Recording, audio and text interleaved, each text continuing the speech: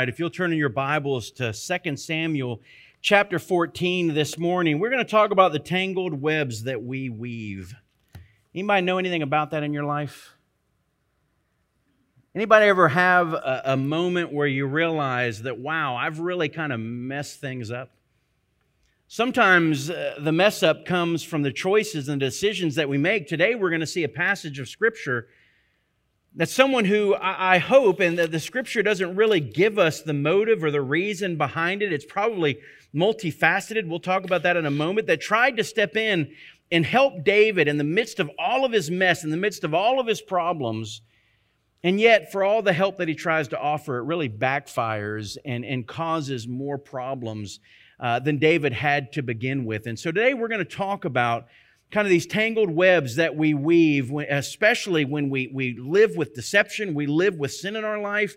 I can assure you of one thing: it's going to cause trouble, it's going to cause strife, it's going to cause difficulty. And we said already, and I'm going to go ahead and give you my first point because it's kind of to overview where we've been. As we get into chapter 14 of 2 Samuel, what we're going to find is the royal family is unraveling royally. Can we agree with that? They got some major issues in David's family. What a difference between chapter 11 and chapter 14. It is amazing how much David's life has unraveled because of the choices that he made. Now, the first thing when we consider the unraveling of David's life, it has to do with the sins of David, the father in this home. You'll remember back in chapter 12 that David had fallen into sin with Bathsheba. David had a lust issue that didn't just come about in that moment on that day, but it had been something that had been brewing inside of him because he was ignoring God's word. He was taking for himself wives and concubines. He obviously had this lust that was growing within him that made him ignore all that God had said concerning marriage. And we find that by the time we get to the end of that chapter, that David just simply saw a woman bathing on her roof, and rather than going, my goodness, what in the world, and walking off, he chose to keep watching. He made the decision, though he knew she was married, though he knew that she was somebody's daughter, he said, why don't you go get her and bring her to me?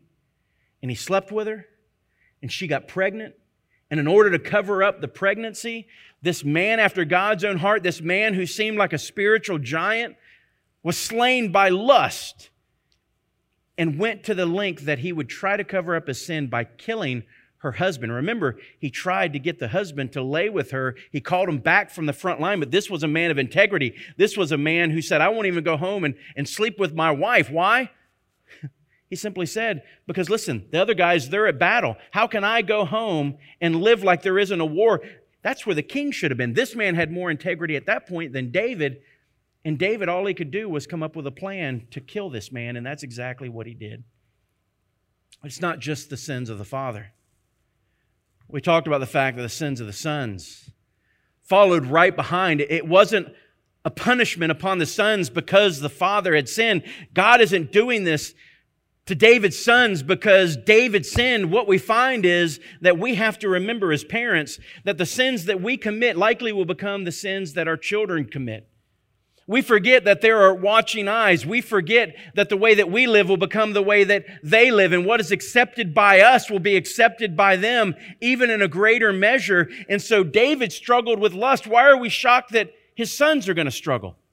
David struggled with honesty and integrity and the way that he dealt with his sin. Why are we going to be shocked that his own sons don't deal with sin the way that they should? You see, the things that we do literally will become the things that our children do, and they're not without excuse because they too know what is right and they know what is good. But what a tragedy when sin finds its way into our families through us as parents. We become the window through which they see it, and they begin to live it out. And so now we have a son who is so caught up in lust, Amnon, that he desires his half-sister. And the half-sister has a brother whose name is Absalom. He's third in line to the throne, technically second in line at this point because the middle son has died. You've got Amnon, you've got Chileab who has died, whether it was in war or whatever happened to him, it doesn't tell us. And then you've got Absalom. So now the number 1 and number 2 to the throne have a major issue because the oldest son is lusting after his half-sister. We know how the story went. He couldn't have her, but he wanted her anyways. He knew he couldn't marry her. So he devised a plan by which he would get her alone, and he technically, well, literally, raped his own half-sister. You can imagine that Absalom must have been wondering, what is Dad going to do? What is Dad going to say? What in the world is going to happen now that this great and grievous sin has happened in our home? And guess what David does? Nothing. He probably felt like, what in the world could I say? You see the unraveling of this family, right? So if David's not going to do anything, Absalom, the brother, is sitting there and he's fuming for 2 years. What was anger has become resentment, and what was resentment has become bitterness, and now he's dealing with rage, and suddenly he gets the idea that, you know what? Sounds a lot like Dad. I'm going to take care of this problem, and I'm going to kill my problem. So he invited his brother over, supposedly to celebrate the harvest, and he had his servants kill him.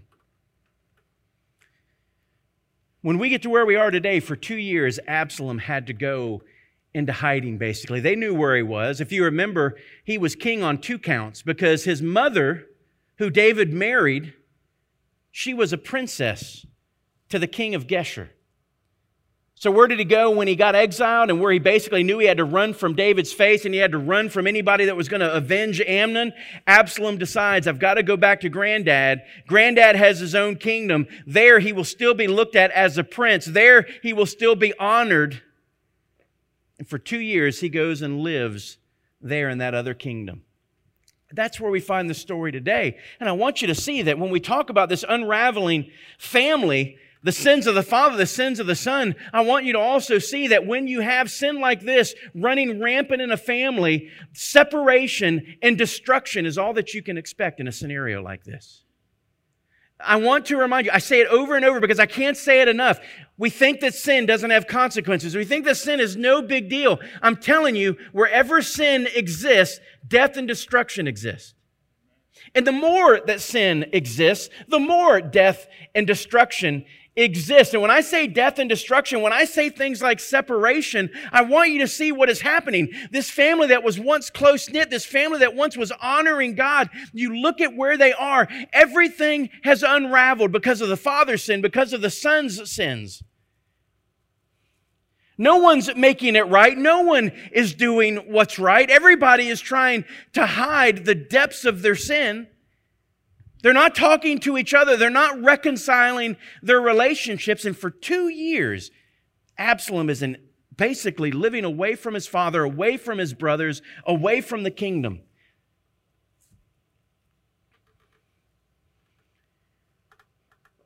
But that leads us to the second thing. As we read this text together, we see that the royal family is unraveling. But as we read this text today, I want us to see some other things. And let me read the text first.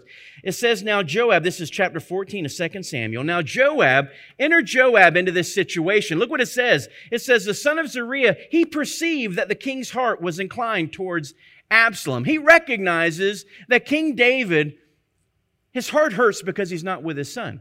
We shouldn't be shocked by that. In chapter 13, at the very end, the last sentence, it said the same thing. The heart of King David longed to go out to Absalom.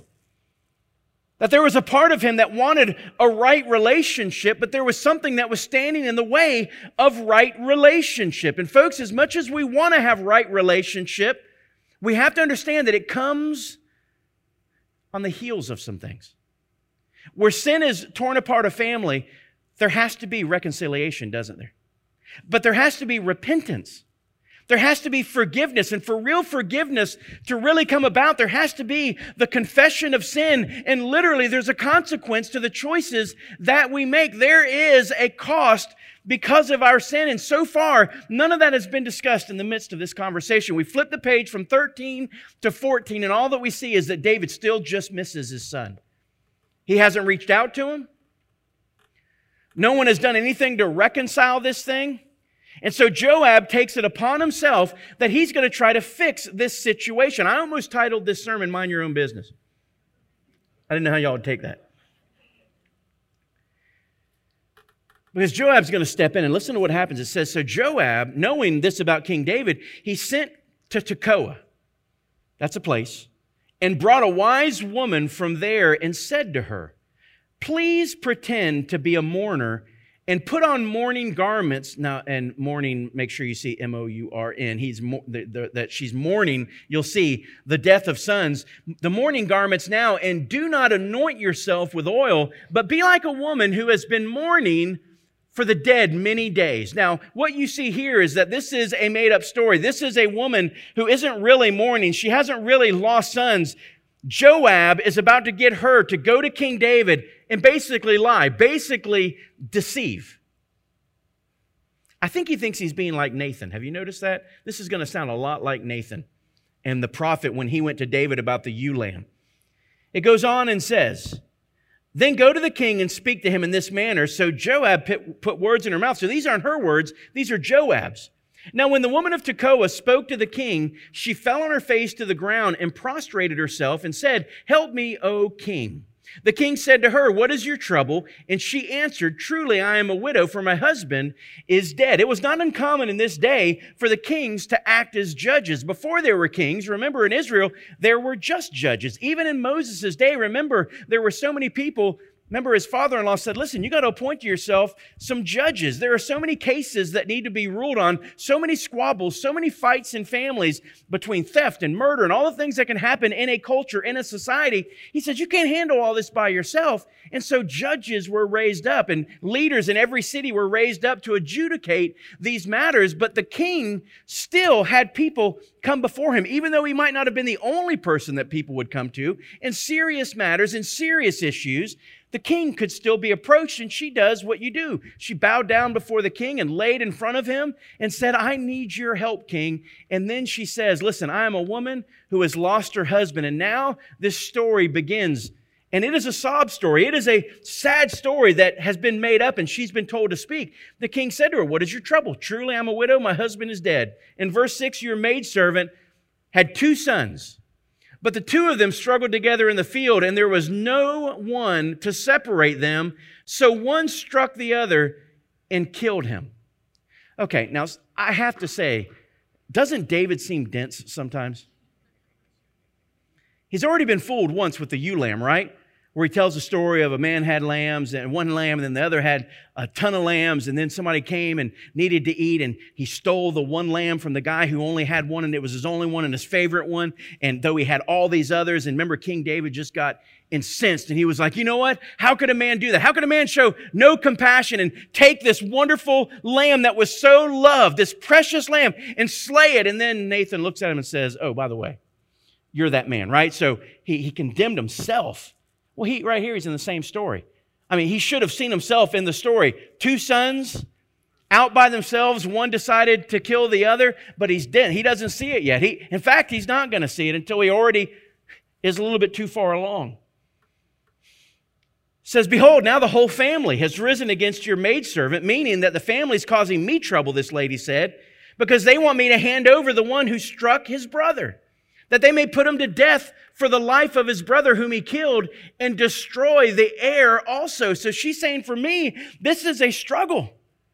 I'm a widow. I have nobody to take care of me if I don't have sons. 1 son killed the other son. Now everybody's trying to get me to turn him over so that he can be executed, so that he will be killed for murdering his brother.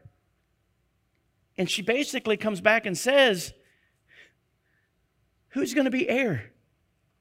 In that time, understand the name was an important thing, that it be passed down through the sons. The name of their father was about to stop. That's the story that she made up. And not only the name, but the land that goes with the name, the inheritance of God's people, it was about to disappear from this family. And if the sons are executed and the father's not around, then the life of this widow is about to get miserable. David's not a heartless man. He's listening, and it's beginning to stir him.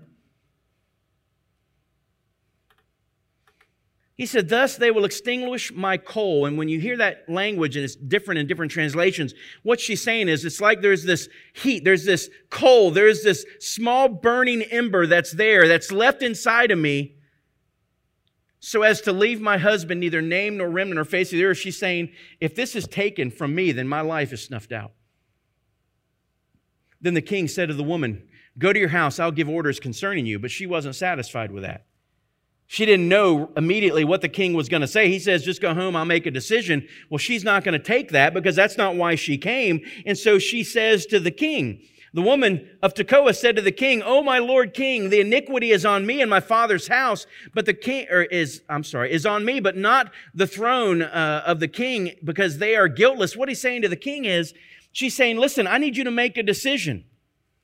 And you're not going to be guilty. You're the king. You can make a decision, king, about things concerning justice and righteousness. And she's begging the king for a decision, not to send her away. So the king said, whoever speaks to you, bring him to me, and he will not touch you anymore. So the king takes another step. Rather than send him away, he says, listen, if anybody confronts you and asks for your son or wants to condemn your son or wants to avenge the blood of his brother and wants to take his life, when you hear about it, you tell them to come to me. And when they come to me, he's basically saying, I'll make sure they leave you alone. But she's not even satisfied with that. Then she said, please, let the king remember the Lord your God, so that the avenger of blood will not continue to destroy. Otherwise, they will destroy my son. And so she's basically, what she's doing, what you may not see there clearly, is that she's invoking the Lord and saying, will you make a promise to me on the Lord's name that he will not be harmed? Now see, here's where the king starts to realize he has an issue. Because if this young man is guilty, then what has he done? He's forgiven him without any price. He's pushed away the consequence of this man's sin, and he hasn't had to deal with it in any way. There has not been repentance. There has not been reconciliation. Nothing has occurred. There's been no confession. And listen, the law required certain things. At best, what the king could have said was, if he thinks he's innocent and nothing was done wrong, he says, listen, you could go to a city of refuge. And when you went to a city of refuge, remember how that went. If you could make it to a city of refuge, you could go to the priest in that city, and literally you could say to them, listen, I'm innocent of the blood that they're accusing me of. And as long as you were in that city, they would say, well, you know what? You're safe while you're here. We're going to adjudicate it. We're going to investigate it. We're going to figure out whether or not you were innocent or guilty. And if you were guilty, then we're going to turn you over to those people. But if you're innocent, then you can stay here as long as the high priest is alive. But you have to stay in the city, and they cannot touch you. And after the high priest died, it was just the way the law was written, then you're free to go anywhere in Israel, and they cannot touch you. That was the option that the king had to make sure that justice was delivered. But instead of doing that, he does exactly what she asks him to. And listen to his words, as the Lord lives. So now he's made a promise on the Lord's name, which is pretty much making it irrevocable. Not one hair of your son shall fall to the ground.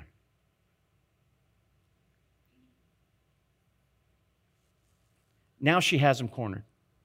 Now she's going to flip it around, because listen to what she says now. Then the woman said, well, please let your maidservant speak a word to my lord the king. So now that he's got the king being willing to just ignore the law, being willing to ignore consequence, being willing to ignore confession and repentance and reconciliation, he's thrown all that out and just said, no one will harm him, even though he's done wrong. Now she says, let me ask you a question, king. And again, he's not realizing yet what's happening. She's set the trap. She's put the bait in place. He says, speak. And the woman said, why then have you planned such a thing against the people of God?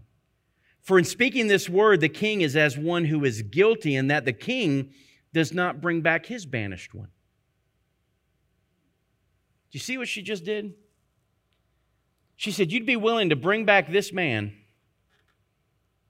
just because of my words, because of my tears, because of my begging. You're going to bring back this one who's been banished, but you won't bring back your own son. Now, see, that sounds very godly, doesn't it? But in the midst of emotion, in the midst of our feelings, sometimes we miss where the devil perverts something. And he changes something just enough, because she's going to go on and listen to what she's going to say. Now, the reason I've come to speak this word to my lord the king is that the people have made me afraid. So your maidservant said, let me speak to the king. Perhaps the king will perform the request of his maidservant. So she lies again and says, well, all the people of Israel, they're concerned about Absalom, and I have this issue, so I thought I'd come bring all of them to you. That's a lie in itself. She says, now the reason I have come to speak this word to my lord the king is that the people have made me afraid. Let me make this request. In 16 it says, for the king will hear and deliver his maidservant from the hand of the man who would destroy both me and my son from the inheritance of God. Then your maidservant said, please let the word of my lord the king be comforting as the angel of God. So is my lord the king to discern good and evil, and may the Lord your God be with you. Then the king answered and said to the woman, please don't hide anything from me that I'm about to ask you. And the woman said, let my lord please speak. Basically, where we are in this story is that David has bought it hook, line, and sinker. She keeps weaving the tale and being deceitful and making this web of deceit where she says, somebody sent me, but she hasn't said it's Joab yet. She says, this is still about my son, but it's also about your son, which is an absolute lie.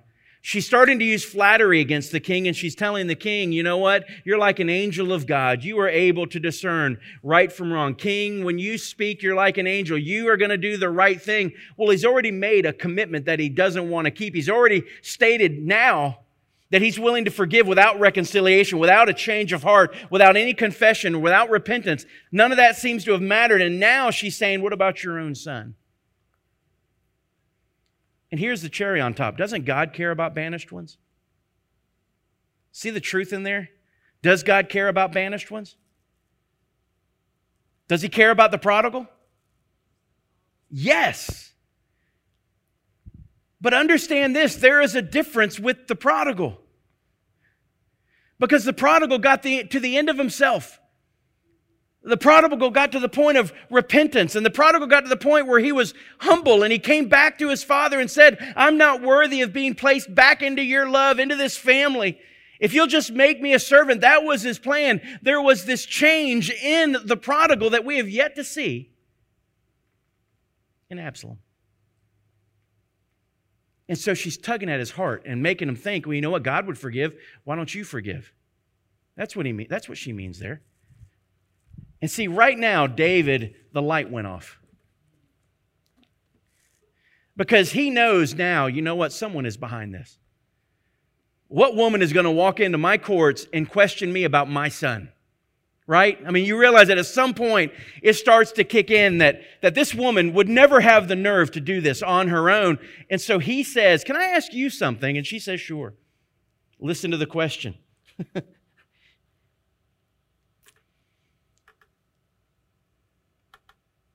Where's the question? Oh, there it is. Then the king said to Joab, behold, where is the question? Where did I leave off? 19, thank you. So the king said, there you go. So the king said, is the hand of Joab with you in all of this? Now, the funny thing is, Joab's probably in the room. He's a commander, a confidant of the king. The king don't have to go too far to talk to him, does he? Because he immediately just speaks to him. He's probably standing there, and he knows now that he has been duped, and he says, hey, lady, let me ask you a question. Is this really Joab? And you can imagine the fear in this woman, right? She probably laid a golden egg right there, worried about what the king was going to do. Because she immediately listened to her words. As my soul lives, my lord the king, no one can turn right or left. She's starting to give him flattery again. From anything that you have spoken, indeed, it was your servant Joab. So she throws Joab right under the bus quick. Who commanded me, and it was he who put all the words in my mouth of your maidservant. So the line immediately stops. She realizes the king is on to me. And listen, at this point now, her life is in jeopardy. So she throws Joab under the bus. She rats him out in a quick minute, and he has to now turn to Joab and listen to what he says to Joab. Then the king said to Joab, behold, now I will surely do this thing. Go therefore, bring back the young man Absalom. And Joab fell on his face to the ground, prostrated himself, and blessed the king. Then Joab said, today your servant knows that I have found favor in your sight, O my lord the king, and that the king has performed the request of his servant. I hope what that you see in this text is that the king really isn't happy about this decision. What the king feels is he really doesn't have a choice. And I want you to see that the second point this morning is that when we deal with issues of conflict like this, the mistake that Joab made, I don't want us to make. And listen to what the mistake was. He chose to speak for himself and not for God. I want to challenge you today. When you deal with issues, when you confront people, you better be sure that you are speaking for God and not yourself. You know what's missing from this text? Any prayer. Do you see it in here? He wants to go and make right whatever's wrong with David and Absalom, and he injects himself into this situation. He starts to meddle in the king's affairs. He could go to, Joab could go to Absalom, couldn't he?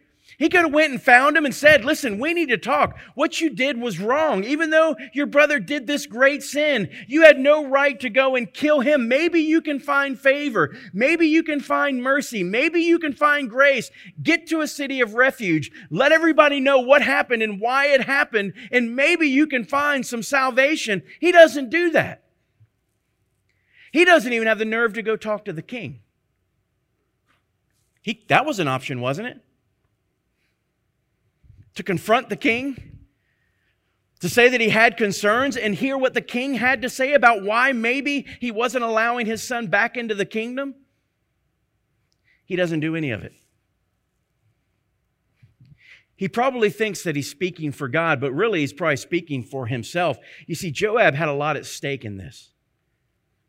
When this family was unraveling, his life is bound up in this family. You realize that. He is the general. He is the confidant of the king. When he began to recognize that this family isn't unified, this family isn't well, this family isn't whole, he started knowing that there's going to come a day when maybe one of these sons are going to knock the king off the throne. These sons are killing each other. It's only a step or two away from them wanting to kill potentially me because I'm David's man. I believe there's probably a couple things that are happening. He probably genuinely loved David and thought he was helping. But there was a motive probably underlying that he was trying just as hard to help himself and set up his own future in the kingdom by ingratiating himself to Absalom.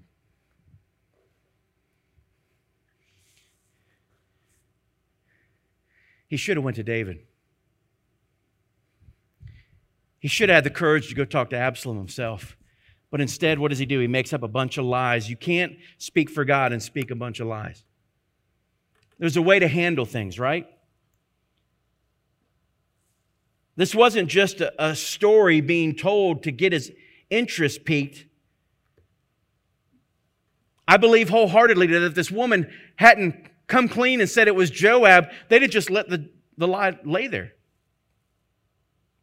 That's not God's will. That's not God's way. If we're going to speak, make sure that we are speaking for God. Ask God, should we even intervene in the situation that we are about to go intervene in? There is a difference between the way Nathan, because these stories are so similar. I wonder, did Joab look at what Nathan did to get a hold of David's heart, and he tried to duplicate it?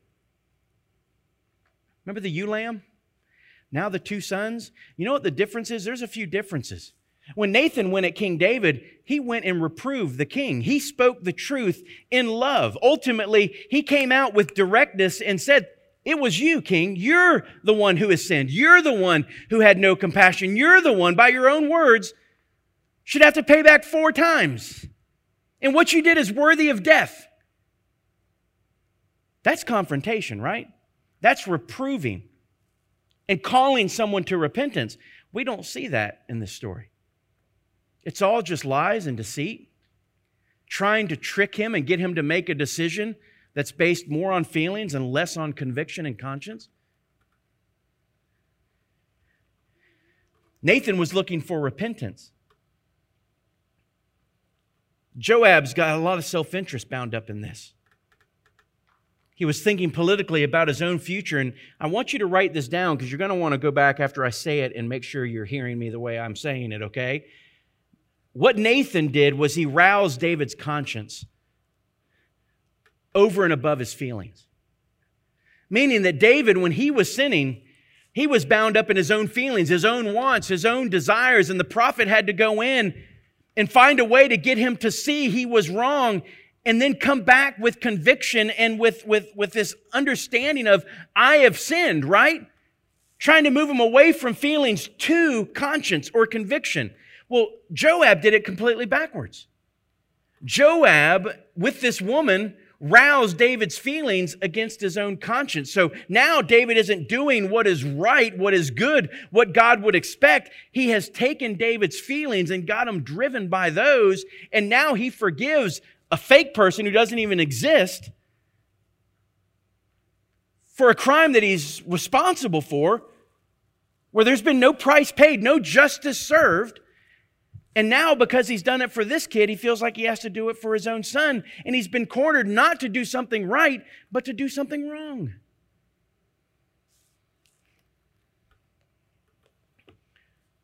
He's not speaking for God.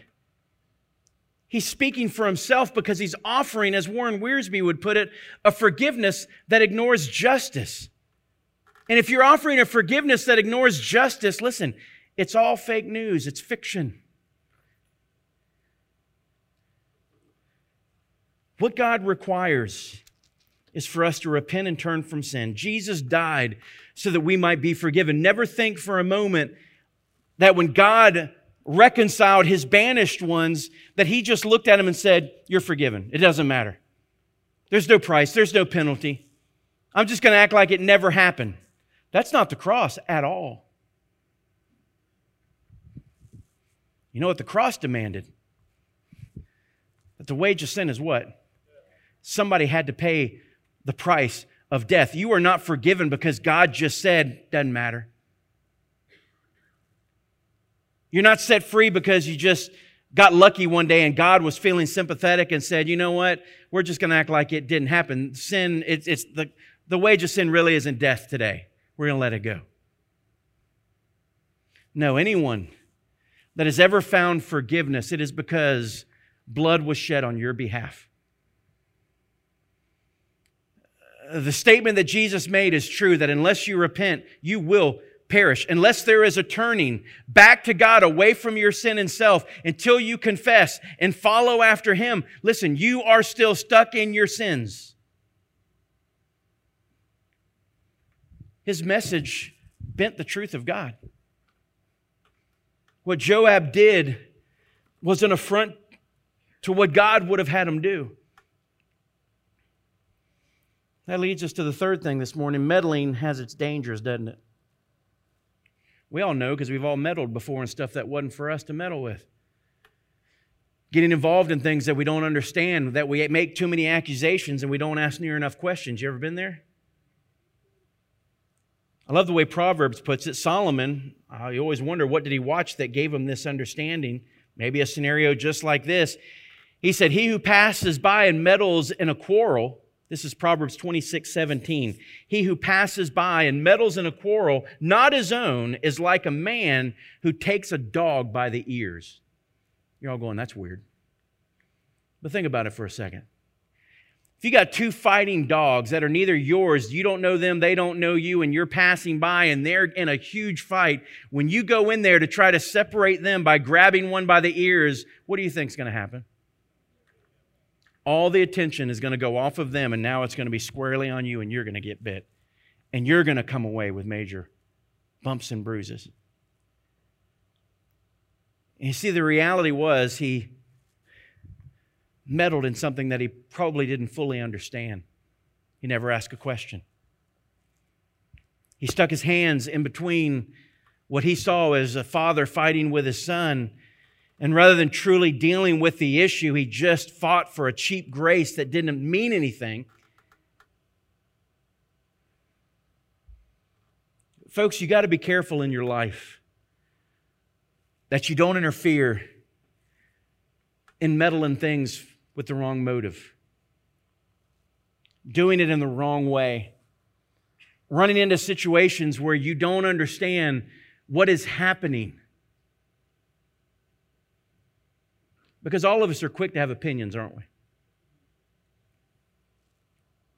Probably the biggest mistakes that I've made in ministry are literally things just like this, where I made an assumption because I never asked, where I thought I knew what was happening, and I stuck my neck out there only to realize that I didn't know what was happening and that I was wrong with all of my accusations and that I actually didn't help near as much as I thought I did. I just ended up hurting everybody because I didn't know what I was talking about.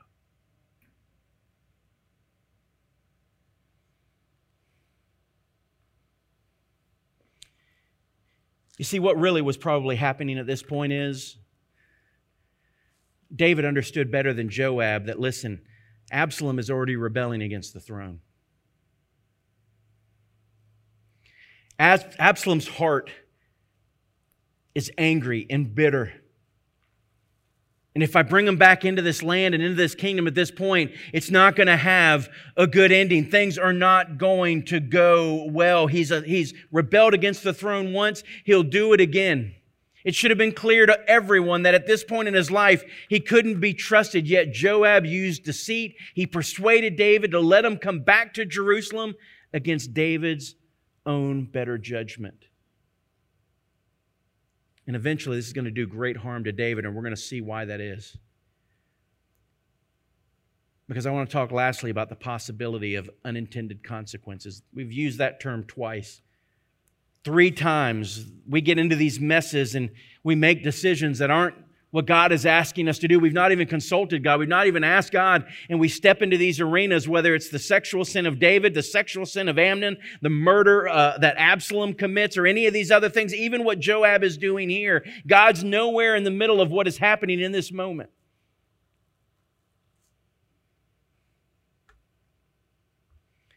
And the unintended consequences are going to be tragic, even with what we see right here today. It goes on and says, verse 21, we read it, "Behold now, I'll surely do this thing." So David just relents. "Go bring back Absalom." But listen to what it says in 23. "Joab arose and he went to Geshur and he brought Absalom to Jerusalem. However, the king," listen to what it says, "let him turn to his own house and did not let him see," or said, "Let him turn to his own house. Do not let him see my face." So Absalom turned to his own house, and he did not see the king's face. Now in all of Israel, this is a little side note, no one was as handsome as Absalom, so highly praised from the sole of his foot to the crown of his head. There was no defect in him. Got a little Fabio description going here. When he cut his hair on his head, it was every year as he cut it, it was so heavy on him that it weighed roughly 200 shekels, which is about 4 pounds of weight of hair. So you can imagine this guy who has no defect. He is the most handsome person in all of the kingdom. And guess what the issue is now is that the people, because Absalom is back, now they're conflicted. What kind of king does Israel always seem to want? Oh, they love a handsome king. Right? Isn't that how they got in the mess in the first place with King Saul? That they were looking at the outward appearance where God says that He is concerned about the heart. Listen, how many times do we fall into that trap? We fall for a pretty face, right? Not realizing that the heart isn't there. It happens in dating all the time too. And God says you need to be concerned about the heart. That's probably why David was concerned about Absalom. But yes, he's a wonderful son, a beautiful young man. But listen, there is an issue with Absalom. And where is it? It's in his heart. And that's what the text is saying. So now the kingdom, guess what's starting to happen? It's starting to be divided because people are starting to gravitate towards Absalom. And David's still king on the throne. But listen to what else it says and how this finishes. It said, to Absalom there were born 3 sons and a daughter whose name was Tamar. So you can see that he still has very much Tamar on his heart. She was a woman of beautiful appearance. Now Absalom lived 2 full years in Jerusalem and he never saw the king's face. Then Absalom sent for Joab to send him to the king, but he would not come to him. So he sent again a second time, but he would not come. Therefore he said to his servants, "You see Joab's field over there next to mine? He has barley over there. Go and set it on fire." So Absalom's servants set the field on fire. Then Joab arose, came to Absalom at his house and asked him, "Why in the world are your servants setting my field on fire?" Absalom answered Joab, "Behold, I sent to you, saying, 'Come here, that I may send you to the king to say, Why have I come from Geshur? It would be better for me to still be there. Now, therefore, let me see the king's face, and if there is any iniquity in me, let him put me to death.' So Joab came to the king, told him he called for Absalom. Thus he came to the king, prostrated himself on his face to the ground before the king, and the king kissed Absalom." This is a great unraveling right here. You have no idea what is about to happen because of these moments that seem innocuous, that in some ways seem like a good thing. Folks, I want you to realize with me today that there is a possibility always when we don't do this God's way, when we meddle in things that are not ours to meddle, we haven't even sought God's will or His words, that we get back to this place of unintended consequences. For 2 years, Absalom is in Jerusalem and the king will not see him. How do you think that made Absalom feel? When he was in Geshur, how did they treat him? Like a king. Like royalty. He was a king on 2 fronts. He was the grandson to the king of Geshur. Here in Jerusalem, he was the heir apparent. He was next in line for the throne. And I want you to think about what happens in the heart of a man when you come back in and everybody says things are forgiven, but things aren't forgiven, are they? That everything is right, but it's not right. For 2 years, he can't even go into the presence of his father. For 2 years, he's not asked one thing about the kingdom. He's not given any information about the kingdom. Literally, he's being ignored. He's sent to his own home. And they're acting as if he is an absolute nobody. And what do you think is happening in his heart at this point? It's pouring gas on the rage that never really left. And what Joab thought he was doing such a good thing, now it's just getting worse, and it's just getting worse, and it's just getting worse. And finally, he decides, I'm going to do something about it myself. And he says, "Hey, Joab, where are you?" Joab isn't answering. Why do you think Joab isn't answering? Oh, you can bet that King David stood him down when he got back. Can't you imagine that King David had to have looked at him and said, "Listen, don't ever put me in that position again." So now when Joab is called by Absalom, Joab's like, "Nope." He calls again. Joab's like, "Nope." The only way he could get Joab's attention was to go and set his fields on fire, which is basically like taking your wallet and setting it on fire. Now we got Joab's attention, and he comes and is like, "What are you doing?" And he says, "I need you to take a message to Dad for me." And I want you to hear, this is the problem. That he says to King David, "You know what? Why didn't you just leave me where I was? Because at least there I was royalty." That's what he's saying. At least there they treated me like a king, and I'm supposed to be heir apparent. That's what he's saying. That's what's underneath all of this. And then he has the audacity to look at his dad and say, "And you know what? How about I come over there, and if you think I've done something wrong, then you can put me to death." Think about that statement. What is not in that statement? There's no repentance. There's no, "I'm sorry." There's no, "What can I do to reconcile?" None of that is there. He arrogantly and pridefully goes to his dad and simply says, "If you're going to kill me, then just kill me. You tell me what you think I did wrong." He has no understanding of where his own heart is. And it is going to become a threat to the entire kingdom. Because I want you to know that David, with all of his feelings, because he's a dad, right? It's one thing to put your son at a distance when you don't have to see him, but when you have to see him, what happens? All that emotion flooded in, and all he could do was hug his son and kiss his son.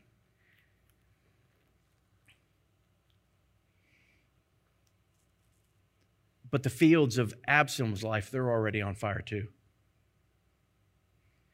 And I believe that even by this point, Absalom recognizes, because there's another son named Solomon who was born to Bathsheba. He's very young at this point, but you understand that he's not the only one that could take the throne. And from everything he's looking at, he's thinking, it looks like most likely I won't be the one to take the throne.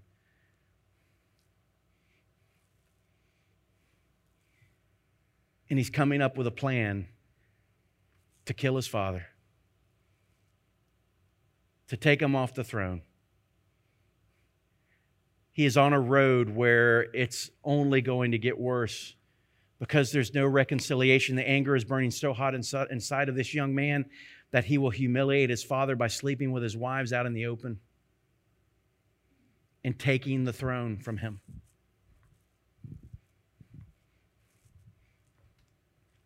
Church,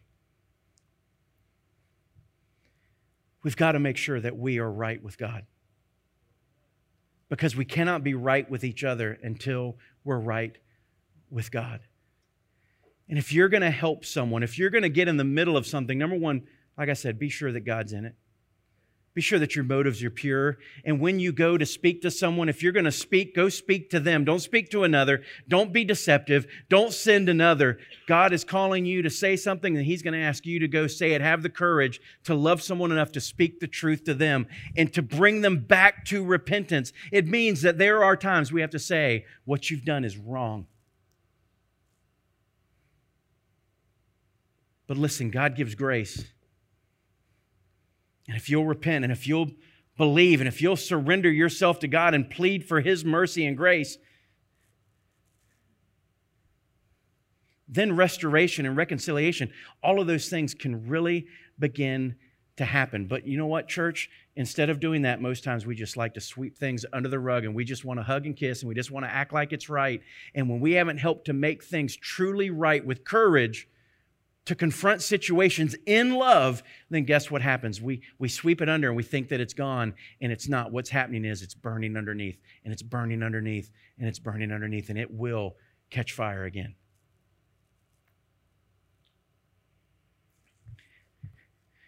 As the musicians come this morning,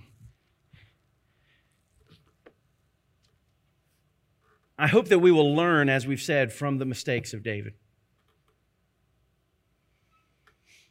As much as we learn from the things that he's done right, there's a story that is being told of how we should live, from the sins of a father to making sure we speak for God and not ourselves, to making sure that if we're going to meddle, we're doing it because God has commanded us and that what we're saying is biblical and true and will bring healing and help to this individual, and recognize that if we don't do that, then you know what? We may be making things worse and not better. And so today, I hope that you'll think about the people in your life today. Where there is trouble, where there is strife, you can talk about them. You can talk to others about them. You can just complain about them. You can try to act like nothing's wrong when there is stuff that is deeply wrong. Or you can love people enough to speak the truth to them and to truly make sure that we're bringing about reconciliation in this world, in this life. Pray for those people that come to your mind, that are hurting, that need help.